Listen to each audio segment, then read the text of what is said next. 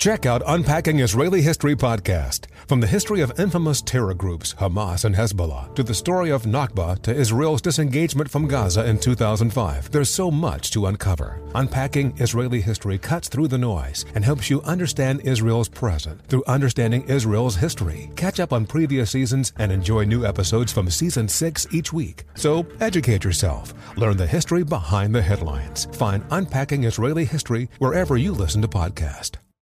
Zigazoo has made me zigzag. What I mean by that is I swore I would never let my kids on social media. But now I'm setting them loose on Zigazoo.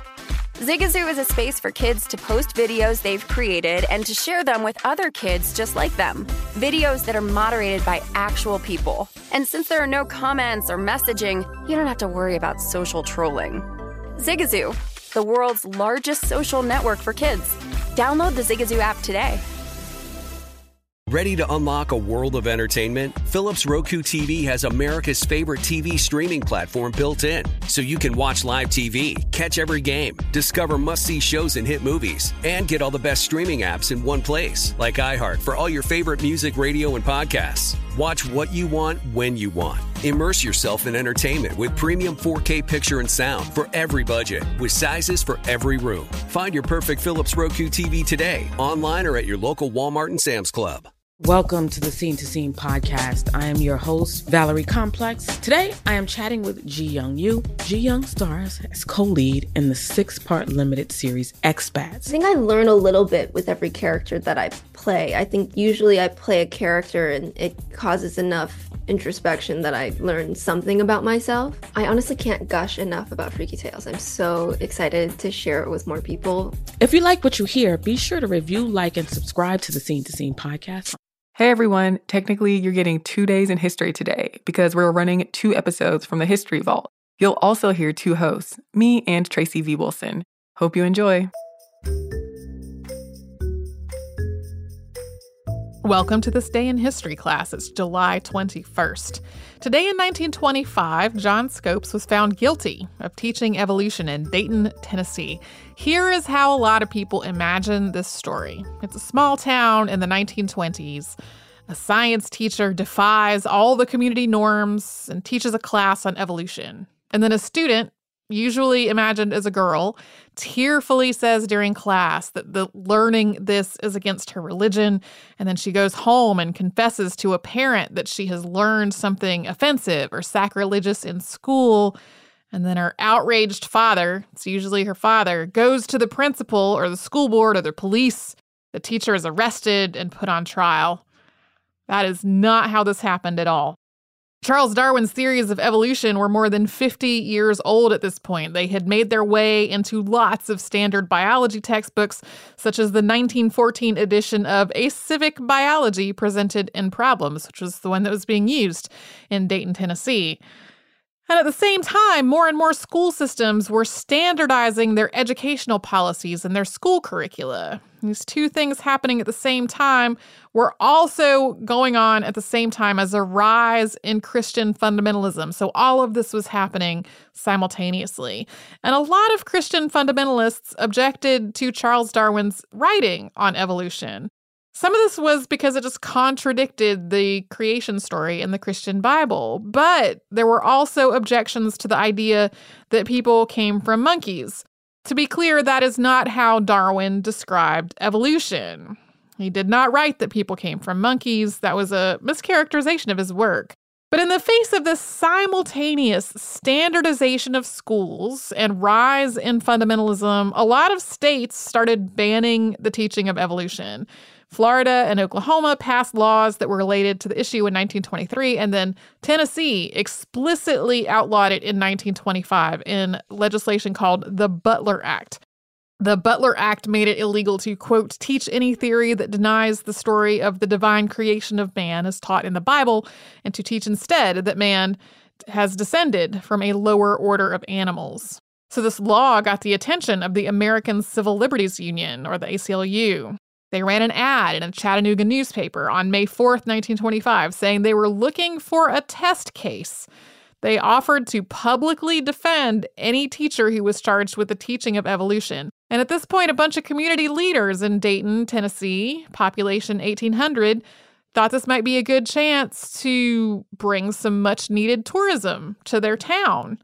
They approached teacher John Thomas Scopes, who was a relative newcomer to the town, and he said he had probably taught some evolution when he was substituting for a biology teacher during a recent exam review. So he was arrested and indicted, and the town got ready to host a bunch of news media and visitors.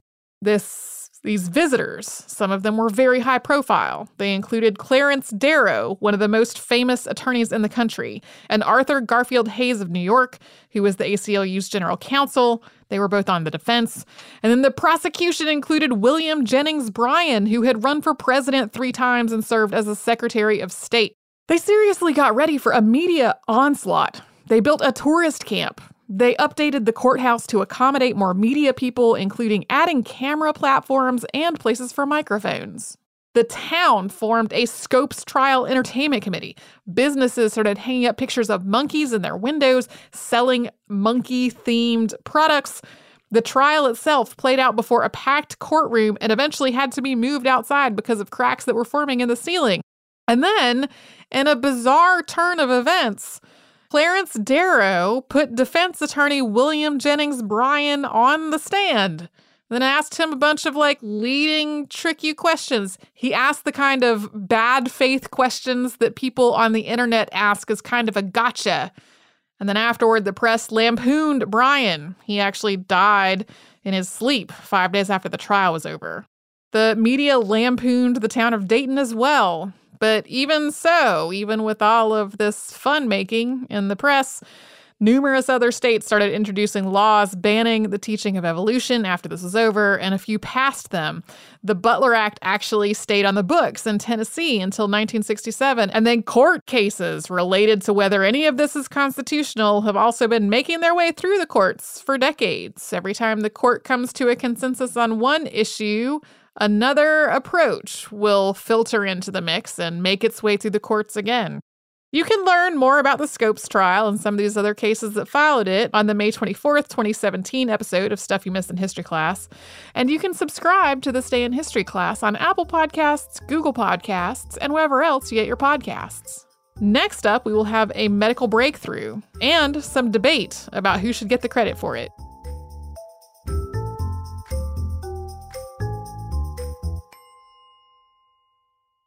There are some stories in Jewish history that are so bizarre, so fascinating, so completely wild that they feel like they're straight out of a movie, but they're all true stories. Join hosts Yael Steiner and Jonathan Schwab on Jewish History Nerds for a new season of intrigue, mystic realms, and bloody battles. In Season 3 of these podcasts, you'll meet an ancient Arabian king who converted to Judaism in a struggle for power, a mysterious author who created amulets and performed Kabbalistic exorcisms, and a can't-miss story of a female Hasidic Rebbe whose story unfolds like a real-life Yentl to challenge societal norms. Jewish History Nerds will keep you on the edge of your seat as you learn all about some of the craziest and most amazing, yet largely unknown stories that fill Jewish history books. Find out what happened, how it happened, and why each story still matters today. Don't miss Jewish History Nerds Season 3, hosted by Yael Steiner and Jonathan Schwab. Find Jewish History Nerds wherever you listen to podcasts. Ready to unlock a world of entertainment? Philips Roku TV has America's favorite TV streaming platform built in, so you can watch live TV, catch every game, discover must-see shows and hit movies, and get all the best streaming apps in one place, like iHeart for all your favorite music, radio, and podcasts. Watch what you want, when you want. Immerse yourself in entertainment with premium 4K picture and sound for every budget, with sizes for every room. Find your perfect Philips Roku TV today, online or at your local Walmart and Sam's Club. Hi, I'm Antonia Blythe, and this is 20 Questions on Deadline. Joining me today is Alison Brie. Welcome, Alison. We got second place in my 7th grade lip sync contest for one of the songs on that album. The one that was like, "You've already won me over." Oh, that's a good one. Yeah. It's like very slow. Of all the options. In spite of me. Like, what did we do? It's so slow. Don't forget to listen to 20 Questions on Deadline. Thank you again, Alison. Thank you. Hey, Sarah, I love that spring break vlog you posted on Zigazoo. OMG, you watched it? Yeah, it was edited so well.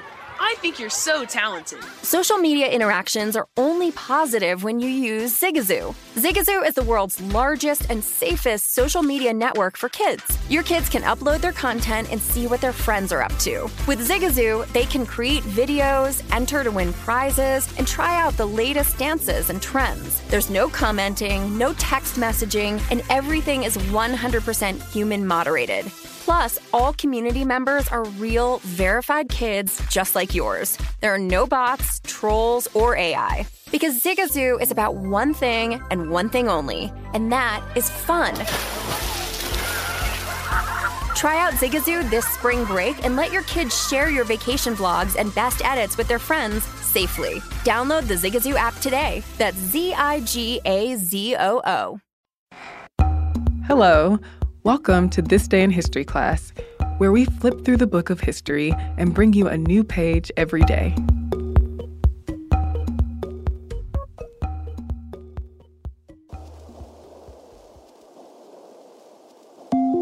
The day was July 21st, 365 CE. An earthquake off the coast of Crete triggered a tsunami and was likely part of a larger sequence of seismic events that caused destruction in Peloponnesus, the Greek islands, Sicily, Libya, Cyprus, and Egypt. There was no way to measure earthquakes in the 4th century, but since then, scientists have estimated the quake's magnitude to have been at least 8.0. The earthquake, which happened in the early morning, destroyed almost all the towns in Crete. Areas of land in Crete were lifted by at least 30 feet or 9 meters. The city of ancient Philisarna was uplifted so that its harbor could not be used anymore. Researchers at the University of Cambridge carbon-dated corals on the coast of Crete and determined that a quake lifted them 33 feet or 10 meters in one push. That meant that there must have been an earthquake in a steep fault in the Hellenic Trench near Crete. The Hellenic Trench is a linear depression that forms the boundary between the Hellenic tectonic plate and the African plate. The earthquake and subsequent tsunami were blamed for destruction in the Nile Delta and on other coasts in the eastern Mediterranean and for the death of thousands of people.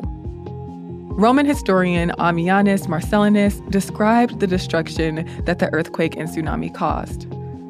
Slightly after daybreak, and heralded by a thick succession of fiercely shaken thunderbolts, the solidity of the whole earth was made to shake and shudder, and the sea was driven away, its waves were rolled back, and it disappeared, so that the abyss of the depths was uncovered, and many-shaped varieties of sea creatures were seen stuck in the slime. The great wastes of those valleys and mountains, which the very creation had dismissed beneath the vast whirlpools, at that moment, as it was given to be believed, looked up at the sun's rays.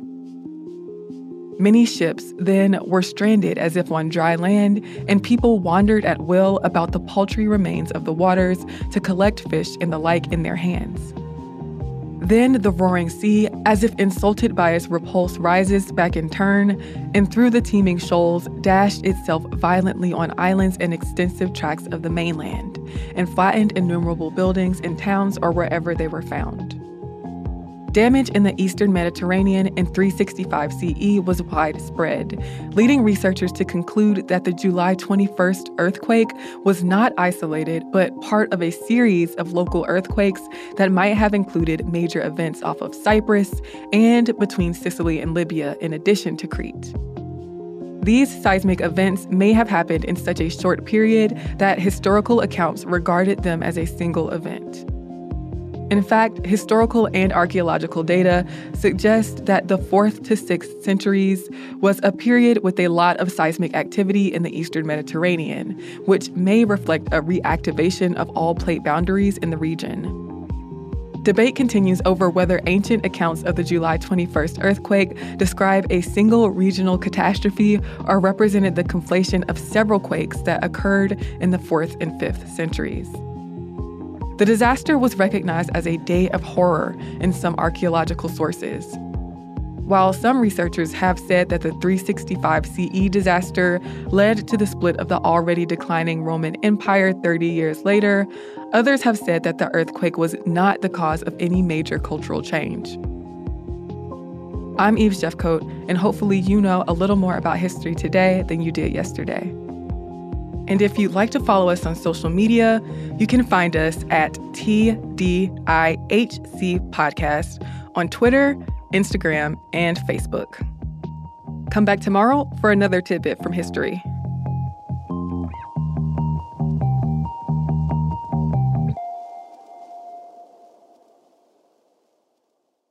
For more podcasts from iHeartRadio, visit the iHeartRadio app, Apple Podcasts, or wherever you listen to your favorite shows.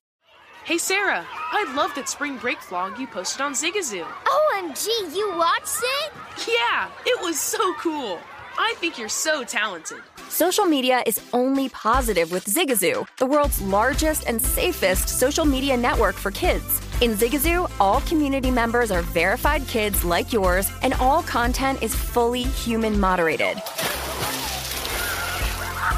Try out Zigazoo this spring break. Download the Zigazoo app today. Infiniti presents a new chapter in luxury, the premiere of the all-new 2025 Infiniti QX80, live March 20th from the Edge at Hudson Yards in New York City, featuring a performance by Jon Batiste. The all-new 2025 Infiniti QX80 is an SUV designed to help every passenger feel just right.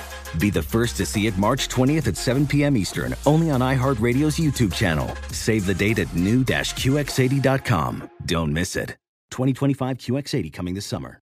Ready to unlock a world of entertainment? Philips Roku TV has America's favorite TV streaming platform built in, so you can watch live TV, catch every game, discover must-see shows and hit movies, and get all the best streaming apps in one place, like iHeart for all your favorite music, radio, and podcasts. Watch what you want, when you want. Immerse yourself in entertainment with premium 4K picture and sound for every budget, with sizes for every room. Find your perfect Philips Roku TV today, online or at your local Walmart and Sam's Club. Hi, I'm Antonia Blythe, and this is 20 Questions on Deadline. Joining me today is Alison Brie. Welcome, Alison. We got second place in my 7th grade lip sync contest for one of the songs on that album. The one that was like, "You've already won me over." Oh, that's a good one. Yeah. It's like very slow. Of all the options. In spite of me. Like, what did we do? It's so slow. Don't forget to listen to 20 Questions on Deadline. Thank you again, Alison. Thank you.